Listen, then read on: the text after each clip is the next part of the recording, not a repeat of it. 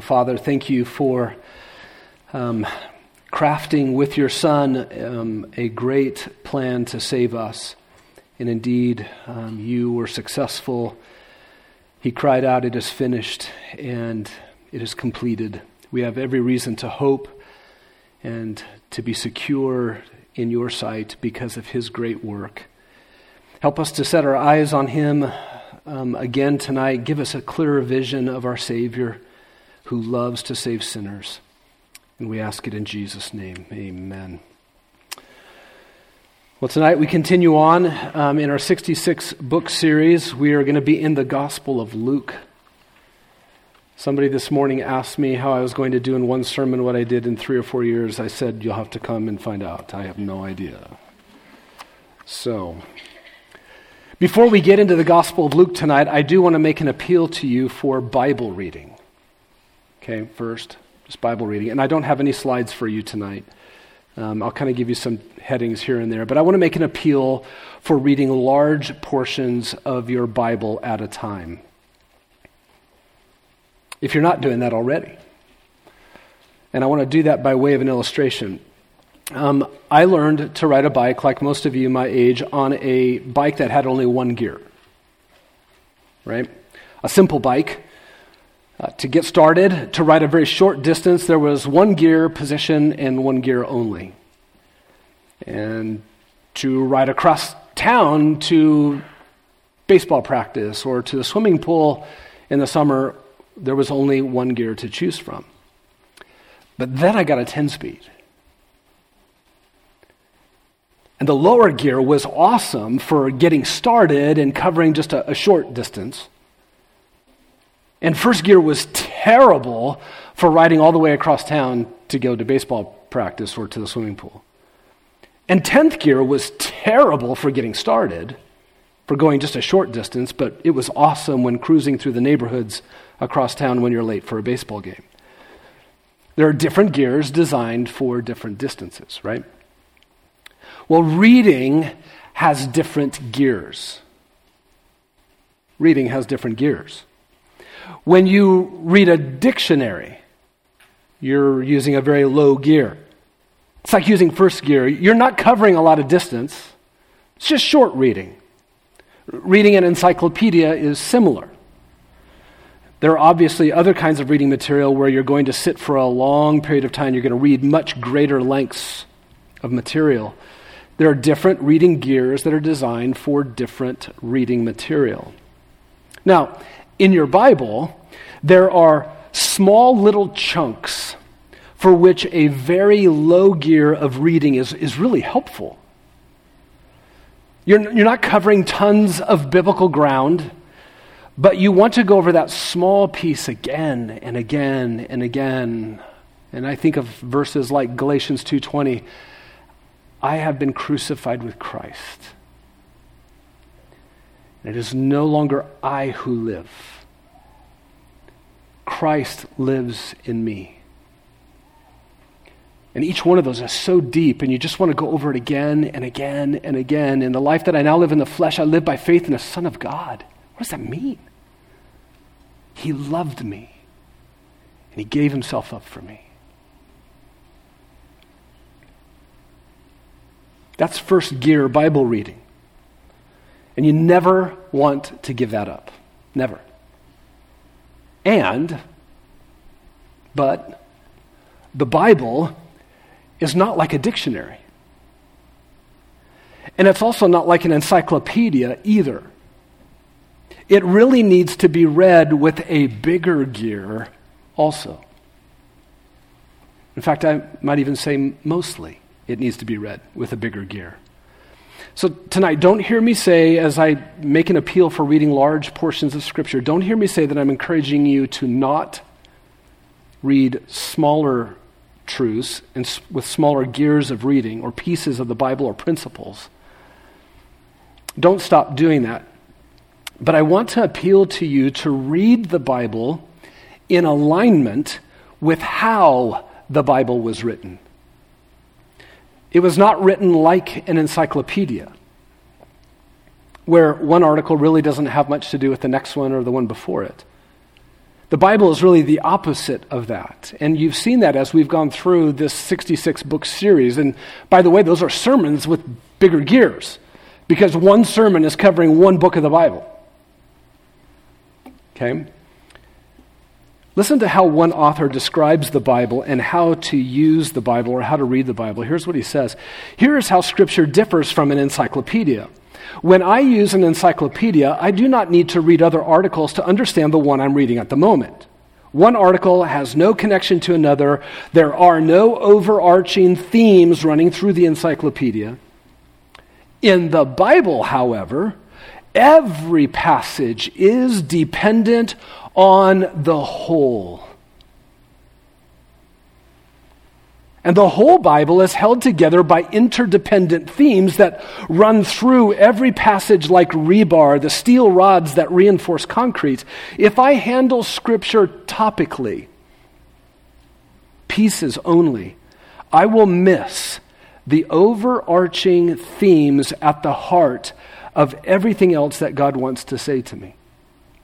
Do you believe that? So being biblical with the Bible does not mean merely quoting words from within its pages, the author goes on to say. But being truly biblical means that my counsel reflects what the entire Bible is about. The Bible is a narrative, a grand story, I would say, of the King's glory in his Son.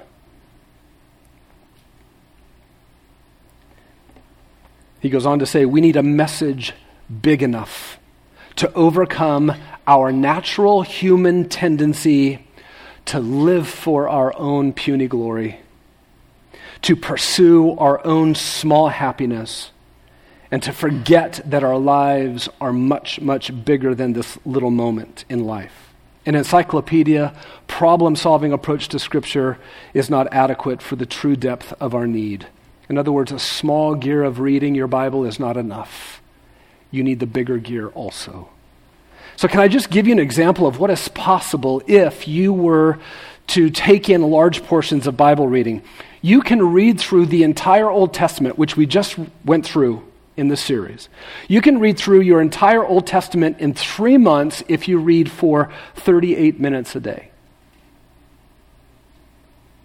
That's getting through the Old Testament 4 times in 1 year. Just 38 minutes. And you can read your entire New Testament in 1 month if you read even less than that, 35 minutes a day. That would mean 12 times in a year you'd read through the New Testament.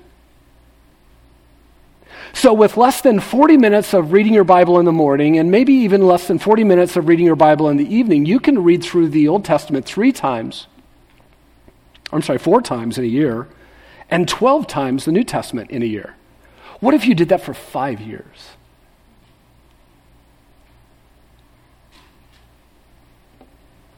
The Old Testament 20 times? The New Testament 60 times? Can you imagine the rebar that you would see, those themes running throughout your Bible? Now, you know and you love the effect on your heart of reading your Bible with those smaller gears. I do. I have been crucified with Christ. What does that even mean? It's no longer I who live, but Christ lives in me. You know the effect and the benefit of that on your heart. But have you known yet the effect on your heart of reading your Bible with those larger gears? Like reading the Gospel of Luke in one sitting, which should take you 2 hours and 24 minutes. Doing something like that helps you see the rebar themes of God's self-revelation more clearly. The pieces and the portions of truth and the individual principles that you love about your Bible, they won't mean less to you if you read like that with bigger gears. They won't. In fact, they'll become even more alive and more powerful in your life because you'll see how they're connected to the whole theme of the Bible. And of course, no style of Bible reading matters if your heart is bypassed. Your heart must be engaged. Now, before we drill into Luke specifically, let's emphasize now how the 4 gospel accounts have an inseparable connection back to the Old Testament. So let's talk about just the connectivity of the Old and the New Testament to each other.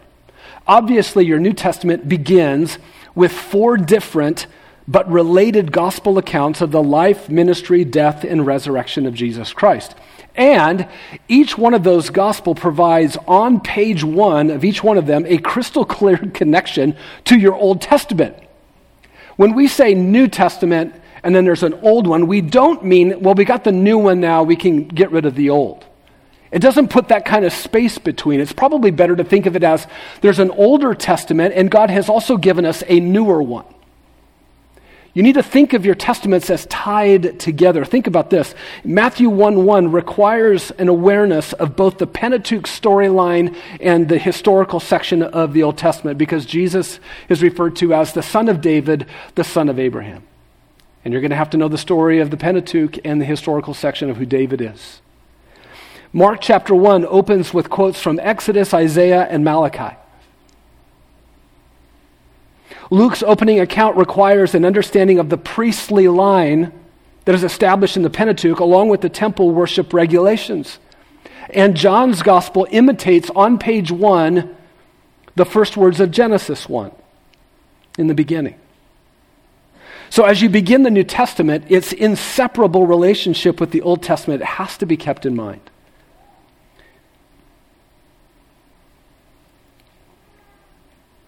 Let's talk about the interconnectivity between the 4 Gospels. We are going to get to Luke, I promise. Let's talk about how these 4 Gospels, we've gone through Matthew, Mark, and now we're into Luke, and Lord willing, next week, John. Let's talk briefly about how the 4 Gospel accounts are interconnected. By the way, to read the 4 Gospel accounts in one sitting would take you about 8 hours. The 4 Gospel accounts are the historical and theologically rich accounts of the birth, the life, the ministry, the teaching, the death, and the resurrection of Jesus of Nazareth. And this, of course, is the foundation for the rest of the New Testament. All that follows the 4 gospel accounts is dependent on and rests upon those 4 interdependent accounts. Coupled with the fact that those 4 accounts require a thorough understanding of the Old Testament, that means the 4 Gospels function something like a bridge from the Old Testament to the rest of the New Testament, which follows it, the epistles. And together, these Gospel accounts that are connected to one another, they provide for us this picture of the eternal Son of God become man. Jesus of Nazareth is indeed the sinless servant, the substitute anticipated in the Old Testament, who suffered, who bled, who died, and accomplished atonement for all who believe in him. That's who he is. That's how your Newer Testament begins. He is presented as the Savior, not only of Israel, but of the one who is going to save the nations. And that is why these 4 accounts are called gospel. They're called good news. They are the good news of the life and the ministry and the teaching and the rejection and the suffering and the death and the resurrection of Jesus, the Messiah from Nazareth. These 4 accounts are complementary witness accounts of Jesus. No one portrait of Jesus would be enough. We have 4. The first 3 Gospels, Matthew, Mark, and Luke, are called synoptic Gospels, meaning they share a common or similar view of Jesus. And though they are similar, that doesn't mean that they're monotonous repetitions. Oh, I read Matthew, so I don't need to read Mark. And any differences between those synoptic accounts, those first 3 Gospels, are equally inspired, they are equally trustworthy, and they should be seen as complementary and not contradictory to the overall revelation of who Jesus Christ is. For example, Matthew says that there were 2 men possessed in the tombs in the Gadarenes in Matthew 8, but both Mark and Luke say there was only 1. So which is it? There were 2, but 1 was the prominent focal point. We benefit from the 3 accounts. And in these 4 gospel accounts of Jesus Christ, you have everything you need for believing Jesus Christ as Lord and Savior. You have everything you need. These four accounts are the very heart of the Christian faith, aren't they? All that we believe about our Savior finds its roots in these faithful accounts of his life and his death and his resurrection. And God ensured that readers from any background could find an account that stands out with particular effectiveness and interest to them. In the first century, Matthew appealed primarily to Jews. He was writing to the Jewish mind and heart. And Mark and Luke were appealing to the Gentile mind and heart. And John's account seems to almost kind of bridge both of those really well. And though you love and esteem all four of those Gospels, is there not one that stands out most to you? For me, it's Luke. I just love the Gospel of Luke. I love the others as well, but this one stands out to me. And so now let's talk about Luke specifically. What I want you to do is I want you to be ready to go to Luke chapter 1, but you also need to be ready to go to Acts chapter 1. So you need to kind of position yourself ready to kind of go back and forth. It's hard to introduce Luke without also introducing Acts. Now, in 2 weeks, Lord willing, we're going to walk through Acts more thoroughly, but tonight, in order to introduce Luke, we also have to talk about Acts a little bit. Why? Look at Luke chapter 1, verses 1 to 4. Here's what Luke says. Inasmuch as many have undertaken to compile an account of the things that have been fulfilled among us, just as those who from the beginning were eyewitnesses and servants of the Lord handed them down to us, it seemed fitting for me as well, the author says, having investigated everything carefully from the beginning, to write it out for you in orderly sequence, most excellent Theophilus, so that you may know the certainty about the things you have been taught. Now flip over to Acts chapter 1. The first account, O Theophilus, I composed about all that Jesus began to do and teach until the day when he was taken up to heaven after he had by the Holy Spirit given orders to the apostles whom he had chosen, to whom he also presented himself alive after his suffering by many convincing proofs, appearing to them over 40 days and speaking about the things concerning the kingdom of God. God planned that a Gentile, Luke, we believe he's a Gentile, would write to another Gentile, we believe Theophilus is one, who happens to be an important Roman official. In chapter 1, verse 3, he is called most excellent Theophilus by Luke. That means he was a nobleman of sorts, a Roman official. So God planned that a Gentile would write to another Gentile who was an important Roman official a 2-volume account of the person and the work of Jesus Christ and the advancement of his gospel in the church from Jerusalem, the capital city of the Jews, to Rome, the capital city of the Gentiles. That's what God did with these 2 accounts. So how do we think that it is that Luke is the author? Nowhere in either Luke or Acts does Luke mention himself by name as the author. I'll get you started, but it's a much more detailed process than what I can give you tonight, but I'll at least get you started. You know this from the opening verses of Luke and the opening verses of Acts.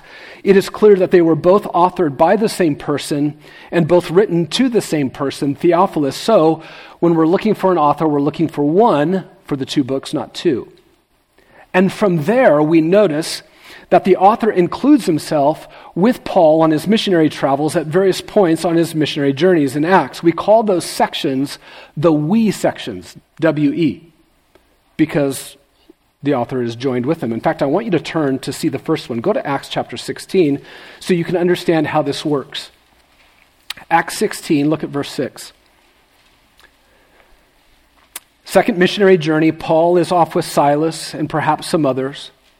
And here's what the author says in Acts 16, verse 6. And they, Paul and Silas, passed through the Phrygian and Galatian region, having been forbidden by the Holy Spirit to speak the word in Asia. And after they came to Mysia, they were trying to go to Bithynia, and the Spirit of Jesus did not permit them. And passing by Mysia, they came down to Troas. And now something different happens in Troas. And a vision appeared to Paul in the night. A man of Macedonia was standing and appealing to him, saying, "Come over to Macedonia and help us." And when Paul, had seen the vision, immediately what? We sought to go into Macedonia, concluding that God had called us to proclaim the gospel to them. This happens 3 other times in Acts 20, verses 5 to 15, Acts 21, 1 to 18, and it happens again in the last 2 chapters of Acts, Acts 27 and 28. And then you go through a larger process of elimination, and you find that Luke is the only companion of Paul who fits this profile and travel history. And you can dig into that more on your own. So even though the author of the 3rd gospel is never identified by name, it is widely agreed that Luke is the author. So what do we know about Luke from the rest of the New Testament? Well, he's mentioned only 3 times, and I'll just have you turn to one, go over to Colossians 4, and you can see what Paul says about him. Paul writes from Rome, and Luke is with him in that we section from Acts 27 to 28, and he says, Luke, the beloved physician, sends you his greetings, and also Demas. So Luke was a physician. He is also mentioned in 2 Timothy 4:11 and Philemon 24. And as I said, it was believed that he was a Gentile, possibly from the sending church in Antioch of Syria. Perhaps he got saved there. That's the church from which Paul was sent on his missionary journeys. And what is interesting is that if he is indeed a Gentile, he is the only Gentile to write any scripture.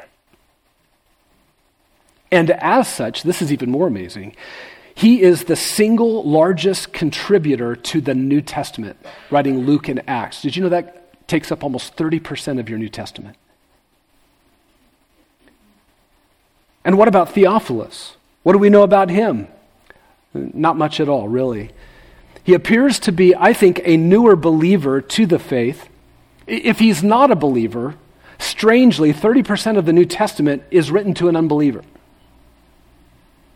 Theophilus has been taught, back in Luke chapter 1, verse 4, I'm writing these things so that you may know the certainty about the things you have been taught. That's like Matthew 28 language, baptizing them in the name of the Father, the Son, and the Holy Spirit, teaching them to observe all that I have commanded. I think he wasn't just a Gentile who heard about this, but he was actually taught it. And Luke wants him to be certain of the things that he has been taught.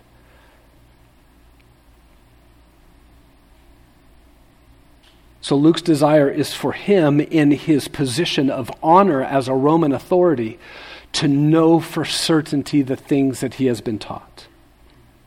What about the bigger purpose that's going on here? For what purpose did Theophilus need an orderly arrangement of the life, the ministry, the teaching, the death, the resurrection, the ascension, as well as the church planting mission across the Roman Empire? Why does he need it in 2 volumes? What is going on that Luke would think this kind of a guy needs this kind of evidence? Was it merely for Theophilus' personal and individual maturity as a believer? I'm sure it benefited him. Or was there a broader aim in mind for this man who is called most excellent, a Roman official? Think about this. Luke's wider purpose and accomplishment with these 2 volumes is actually that sweeping history that I've already run through a couple different times of the founding of the Christian faith in the church, from the announcement of the coming of Jesus to Bethlehem in Luke 1 and 2, Bethlehem of Judea, all the way to Paul's imprisonment in Rome, the capital city of the Roman Empire. That's Acts 28.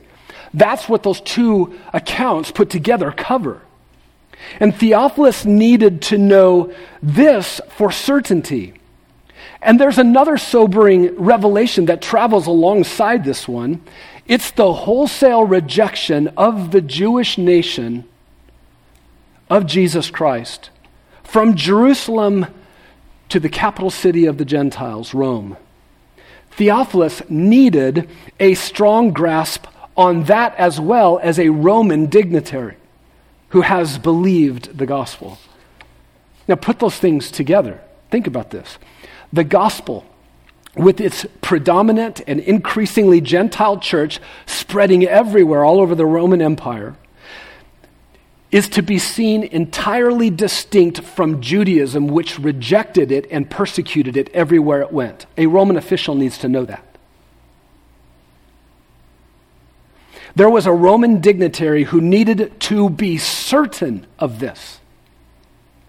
That Jesus Christ's gospel and church expanding across the Roman Empire was to be seen not as some sect of Judaism, but entirely distinct from it. Was there a need for Roman officials, Roman authorities, to see that distinction between the Christian faith, between the church and Judaism as it spread across the empire? Luke makes it very clear in Jesus' trial in Luke 23. This is interesting. The Roman governor named Pilate over and over and over says he is innocent. Jesus is innocent. I find no guilt in him. A Roman governor could see it, though the Jews attacked him. And from Jerusalem all the way to Caesarea, where Paul had been kept in prison for 2 years, there was no legitimate charges that ever stuck against him.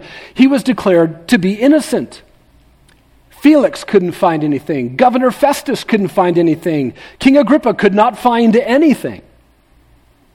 Roman authorities, through this Roman dignitary Theophilus, had a 2-volume documentation for not fearing the spread of Christianity. Roman governors and officials could see the innocence of Jesus and the innocence of Paul. But man, the Jews went after these people, this teaching. It was not a threat to Roman governance. And here's the big question. Was all of this tied to Paul's case before Nero?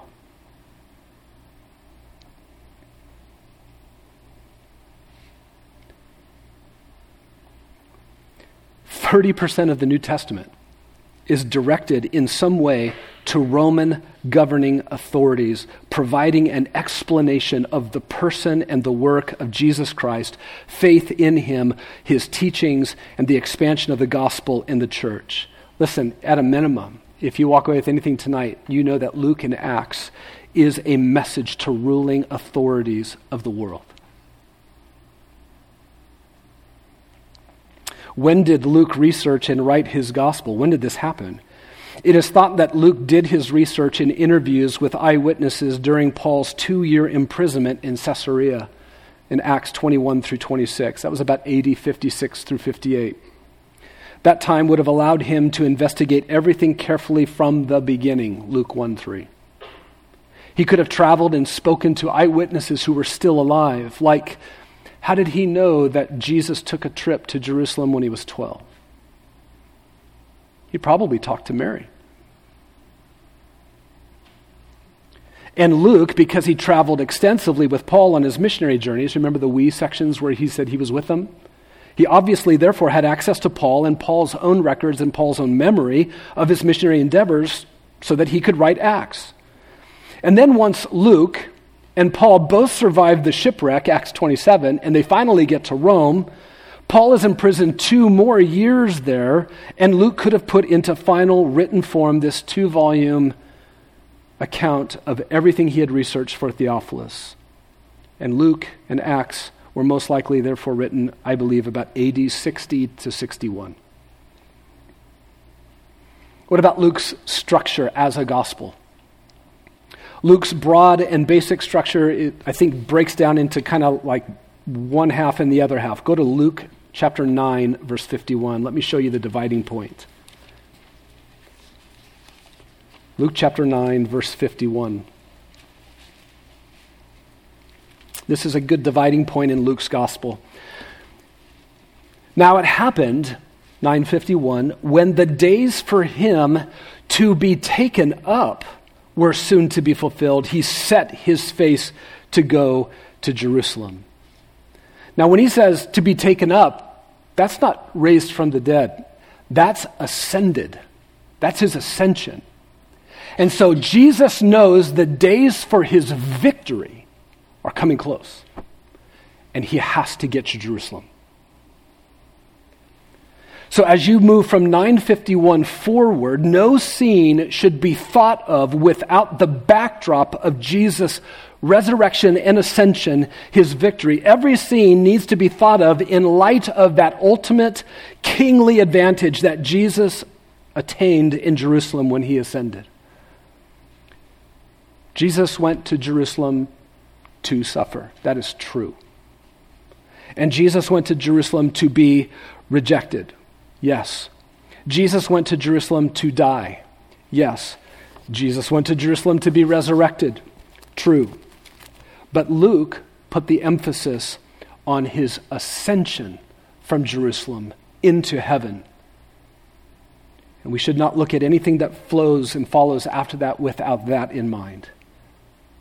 Who can stop what Jesus Christ will enact from the right hand of the Father? He was able to look beyond the cross with joy to what was afterwards because he knew he was going to be victorious. Now, let me finish by giving you some themes in Luke. I'm just going to give you two of them. They're probably the two most important in my mind, and the first one stands above and beyond all others.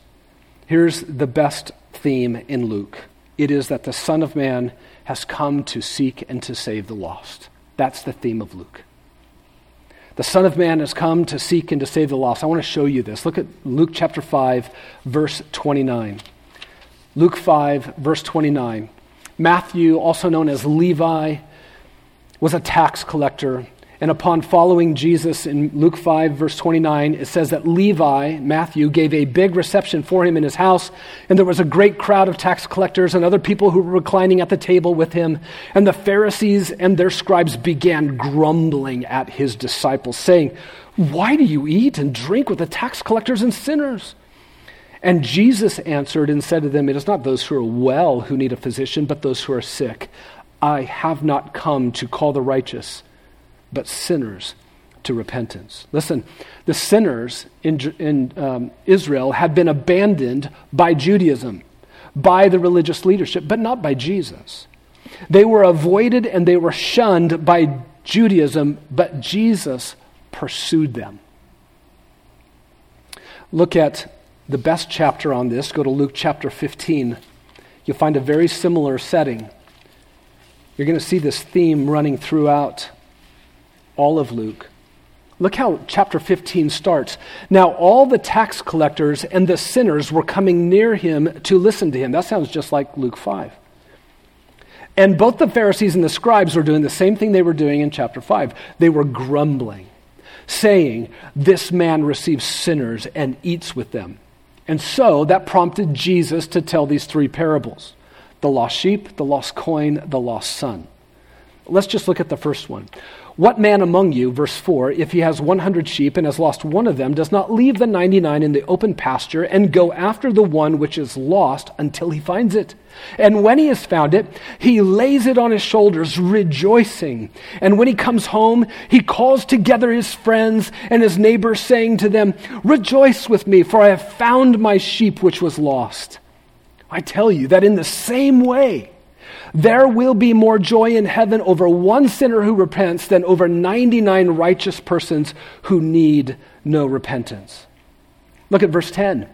After the lost coin, "In the same way, I tell you, there is joy in the presence of the angels of God over one sinner who repents." Look at verse 32. After the lost son is found, the father says, "But we had to celebrate and rejoice, for this brother of yours was dead and is alive. He was lost and he has been found." Listen, the whole entire chapter is devoted to that theme, illustrated with three stunning pictures of that which was lost being found: a lost sheep, a lost coin, a lost son. And again, Jesus stands in stark contrast to the religious leadership of Israel.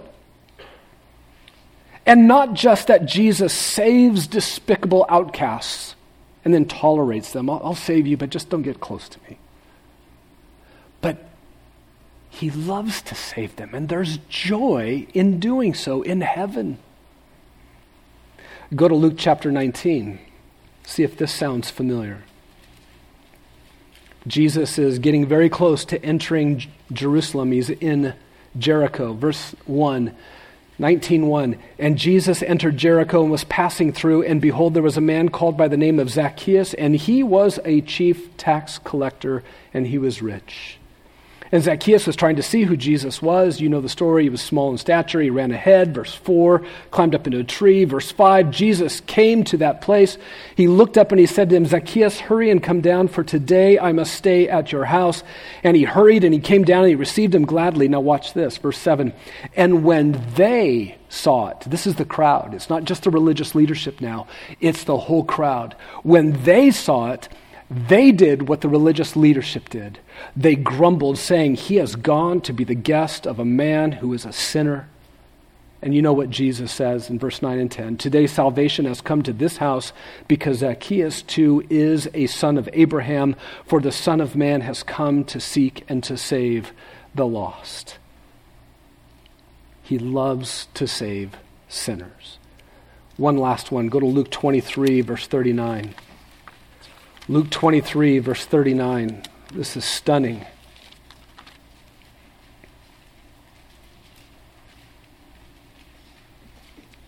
This is his most excruciating moment on earth, bearing the wrath of sinners away from his holy Father, suffering for sin that is not his own.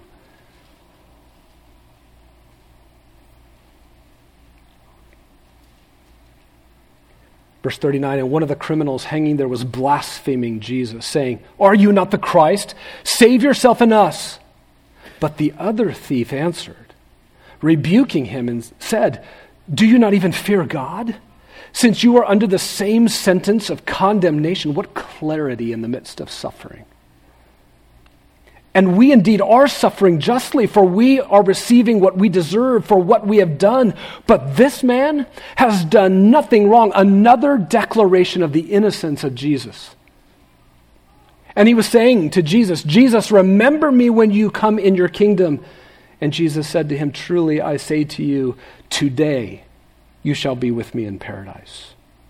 So in his most excruciating moment, as he's bearing the wrath of God away from this thief on the cross, he is functioning as a savior in his mind. He can never lose that savior mentality of, I'm going to save you. You will be safe with me even today in paradise. And listen to me, this is your hope. This is your hope.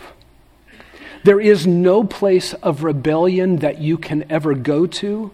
There's no place of lostness that you've ever been that is beyond the saving reach of Jesus Christ. If you have ruined your life with sin, and you have found even others around you repulsed at what you've become because you have so ruined yourself with sin, know this, that Jesus Christ loves to save sinners like you. And he does. And he did. We're all testimony of that, anybody who is a believer. Those whom he calls to himself, those who come to him in humble faith and repentance, he will never refuse them. In fact, all of heaven will rejoice if you come to Christ. When you come to Christ. Believer, listen. Guard your heart. Guard your heart to keep it near the Savior's heart for sinners. Don't ever let your heart drift toward the attitude of the religious elite of Israel who shunned sinners and who were bugged by them. And know that this message of hope for sinners, it comes oftentimes with great criticism against it. Every time we saw one of those passages, from the thief on the cross all the way back to Luke 5, with tax collectors and sinners, there was always a criticism against Jesus. Great criticism, yes. But great hope for sinners like you and me. That's the best theme in the Gospel of Luke. There's another theme that I want you to think about as we finish, and this is the theme of prayer. Here was the second member of the Godhead, the Son of God, already in perfect relationship and union with God the Father, God the Holy Spirit, enjoying communion with God in prayer. If there was ever someone who might seem to not need to pray, it would be this man, would it not? And yet repeatedly, over and over, Jesus communes with his Father. He pursues his Father in prayer. He talks to his Father in prayer. He requests of his Father in prayer. He bears his perfect soul's burdens to his Father. He just loved to be with his Father in prayer. And that is such a rebuke to my own heart. First of all, let's work hard against thinking of prayer merely as something that's transactional. You know, I have a need, I go to the supply house, I ask, I receive, I move on. Now there are elements of that in prayer, obviously. But prayer for Jesus was never merely that. Prayer for Jesus was much more than a transactional thing. It was a relational thing. So I want to just encourage you, along with my own heart, to pursue prayer firstly because we want to simply express our relationship and our enjoyment of our relationship with our Heavenly Father. Now, there are about 10 passages in Luke. We'll just work through as many as we can until we finish at the top of the hour here. But let's go to Luke chapter 5. I want you to be encouraged by this. I hope this will fortify your prayer life. It has mine as I've thought about this and been dwelling on this and prepping for this, reminding myself of this. Luke 5, verse 15. But the news about Jesus was spreading even farther, and large crowds were gathering to hear him and to be healed of their sicknesses. But he himself would often slip away to the desolate regions, and he would pray. Look at this. The crowds are coming upon him. They have all kinds of desperate needs. Sick people, dying people, paralyzed people, lepers, demon-possessed. They all came to him, crowding on him. And in the busyness of life and the busyness of ministry, intimacy and relationship with the Father, dependency on the Father was a non-negotiable for him. The busyness of ministry actually required time away from it so that he could fellowship with his Father, so he could be in dependence on his Father. Prayer can sometimes be seen so wrongly as ineffective to getting things done. There's just all this busyness of ministry over here that my to-do list is just big, and there's so much to do in life and in parenting and just getting ready for the next thing, and to draw away into a desolate place and to just talk with God. Yeah, it's exactly the point. There's such a tendency in my own heart to rush past the prayerful fellowship that I desperately need with the Father so I can just get to work, so that I can solve problems, so that I can build up a ministry, so I can do whatever it is that's in front of me. And Jesus didn't see ministry that way at all, and he didn't see prayer that way at all. He put pauses in his ministry and in his work, his busyness, in order to seek the Father and to express his need of him. Luke 9, verse 10 is probably a similar setting. Go over to Luke chapter 6, verse 12. Look at this. Luke 6, 12 and 13. Now it happened that at this time he went off to the mountain to pray, and he was spending the whole night in prayer to God. And when day came, he called his disciples to him and chose 12 of them, whom he also named as apostles. So before he chose his disciples, Jesus would not bypass communing with the Father about them. They were an opportunity for him to just express his relationship with his Father in dependence and alignment with his Father. He prayed not because he had doubts about his choices or he didn't know who to pick, but he couldn't think of big decisions like this one, men who are going to stay close to him for the next 3 years. He couldn't think of big decisions apart from fellowship with the Father and alignment with his will. And that just makes me think in every important decision in front of us, we get to express, if we're wise, our desire for just fellowship with him in that decision. Dependency on the Father in that decision. Look in the same chapter down at verse 27. 6:27, Jesus says, "But I say to you who hear, love your enemies, do good to those who hate you, bless those who curse you, pray for those who disparage you." You got enemies, people who hate you, curse you, and disparage you. We're asked to do nothing less than what Jesus regularly did in his own prayers to the Father for the lost. You're going to see this as we finish with Jesus praying on the cross. If there's anyone with whom you might have friction because of the gospel, I just encourage you to not give up praying for them. Just pray for them. Go to Luke chapter 9, verse 18. Chapter 9, verse 18.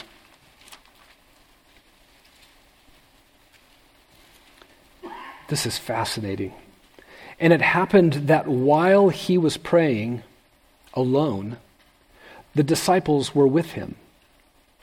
So they're gathered around nearby somehow, but he is the only one who's praying. And from that, he questioned them, saying, "Who do the crowds say that I am?" And they give their answer. And then he said, "But who do you say that I am?" And then he drops the biggest bomb on them. Verse 22, "I'm going to suffer. I'm going to be rejected. I'm going to be killed. And I'm going to be raised."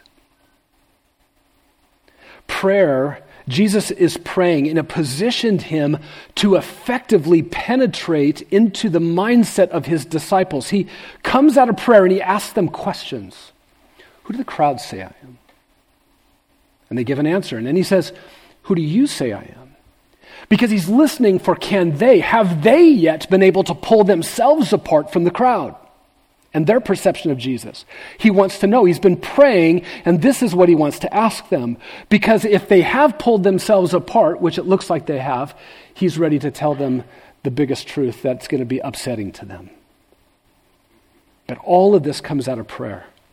What benefit can you and I bring into our ministry to one another when we commune first with God?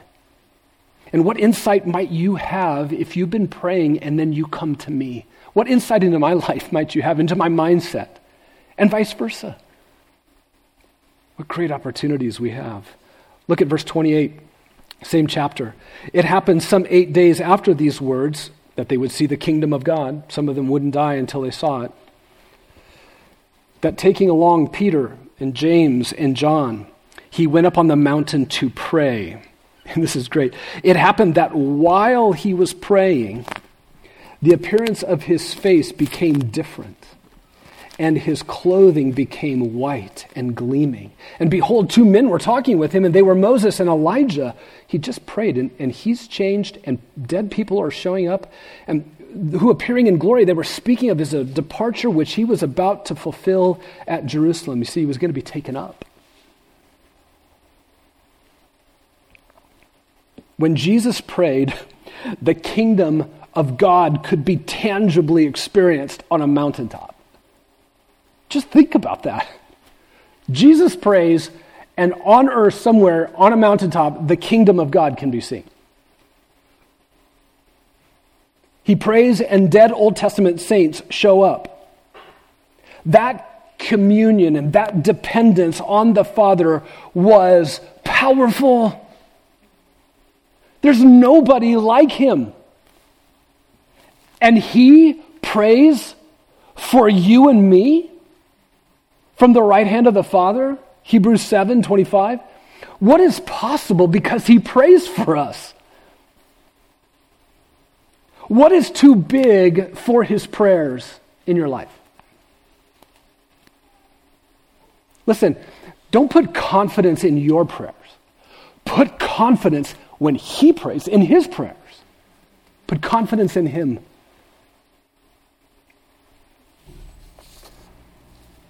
Go to Luke chapter 11.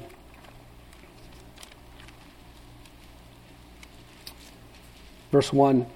It happened that while Jesus was praying in a certain place, after he had finished, one of his disciples said to him, "Lord, teach us to pray, just as John also taught his disciples." And he said to them, "All right, when you pray, say, 'Father, hallowed be your name. Your kingdom come. Give us each day our daily bread, and forgive us our sins, for we ourselves also forgive everyone who's indebted to us, and lead us not into temptation.'" Jesus' communion with the Father in prayer was appealing to his disciples. They wanted to know how to do it. They knew that had happened with John and his disciples. And so here is the pattern given. And it's just remarkably simple, isn't it? Isn't it great? It's just so simple. In fact, this is even shorter than Matthew's account. Start off and talk to God about God. God, here's your reputation. Here's your name. Here's what you're hallowed. You are holy. You are set apart. You are unlike anybody else. Talk to God about his agenda. It would be really great if you just reigned here now. That's what we want. Talk to him about your daily needs. God, I'm really content if all I know is I have my bread for today. I don't need you to fill my fridge. I don't need you to fill my cupboards. I don't need you to fill the pantry. I don't need you to make sure that I have enough on my card so that I can go through any drive-through I want.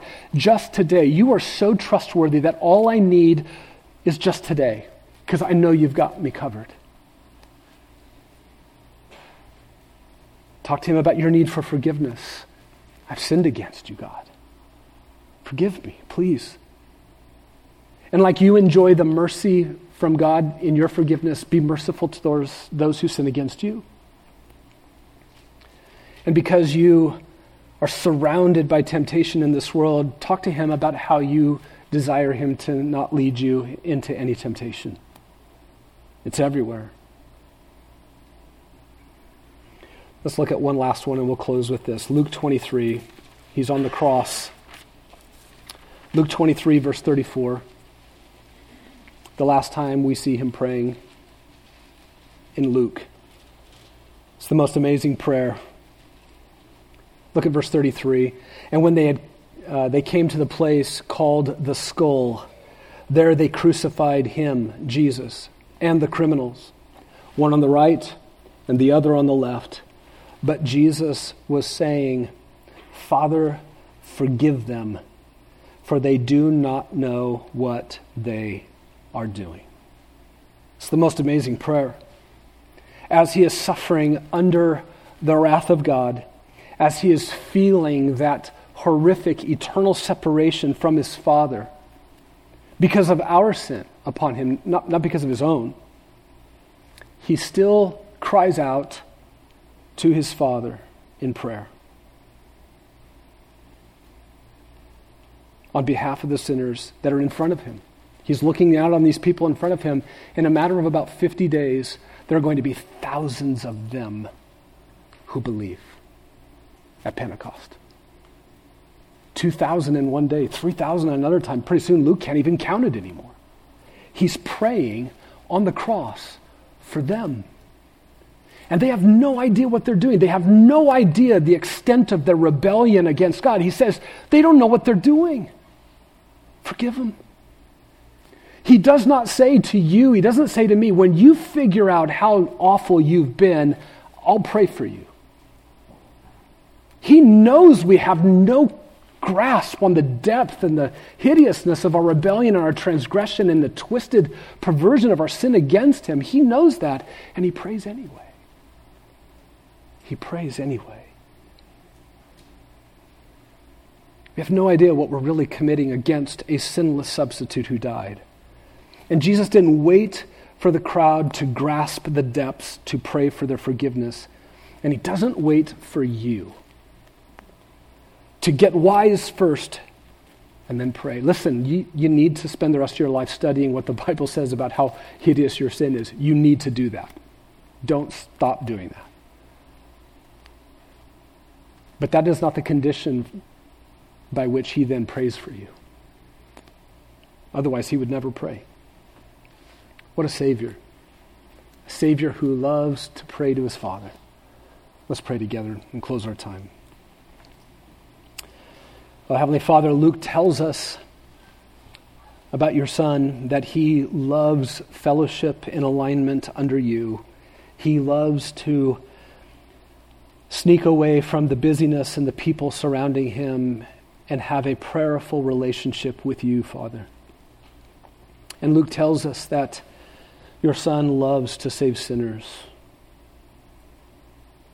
And we just see here that, Lord Jesus, you pray for the forgiveness of the sinners that you love to save, over whom you rejoice.